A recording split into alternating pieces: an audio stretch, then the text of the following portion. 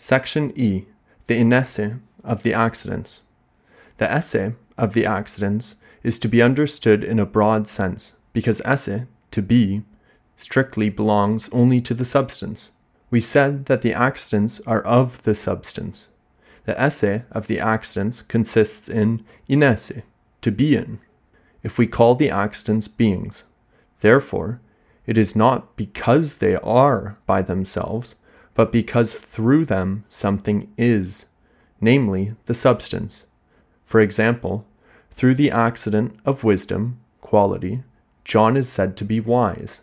His wisdom is in him, but it is he who is a being. It is the substance that is in act, and that acts. Earlier, we mentioned the Eucharist.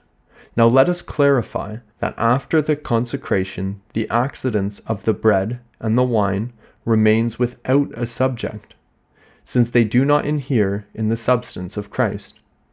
It is God who, in his omnipotence, preserves them in being without a subject, but they are there to cover a mystery.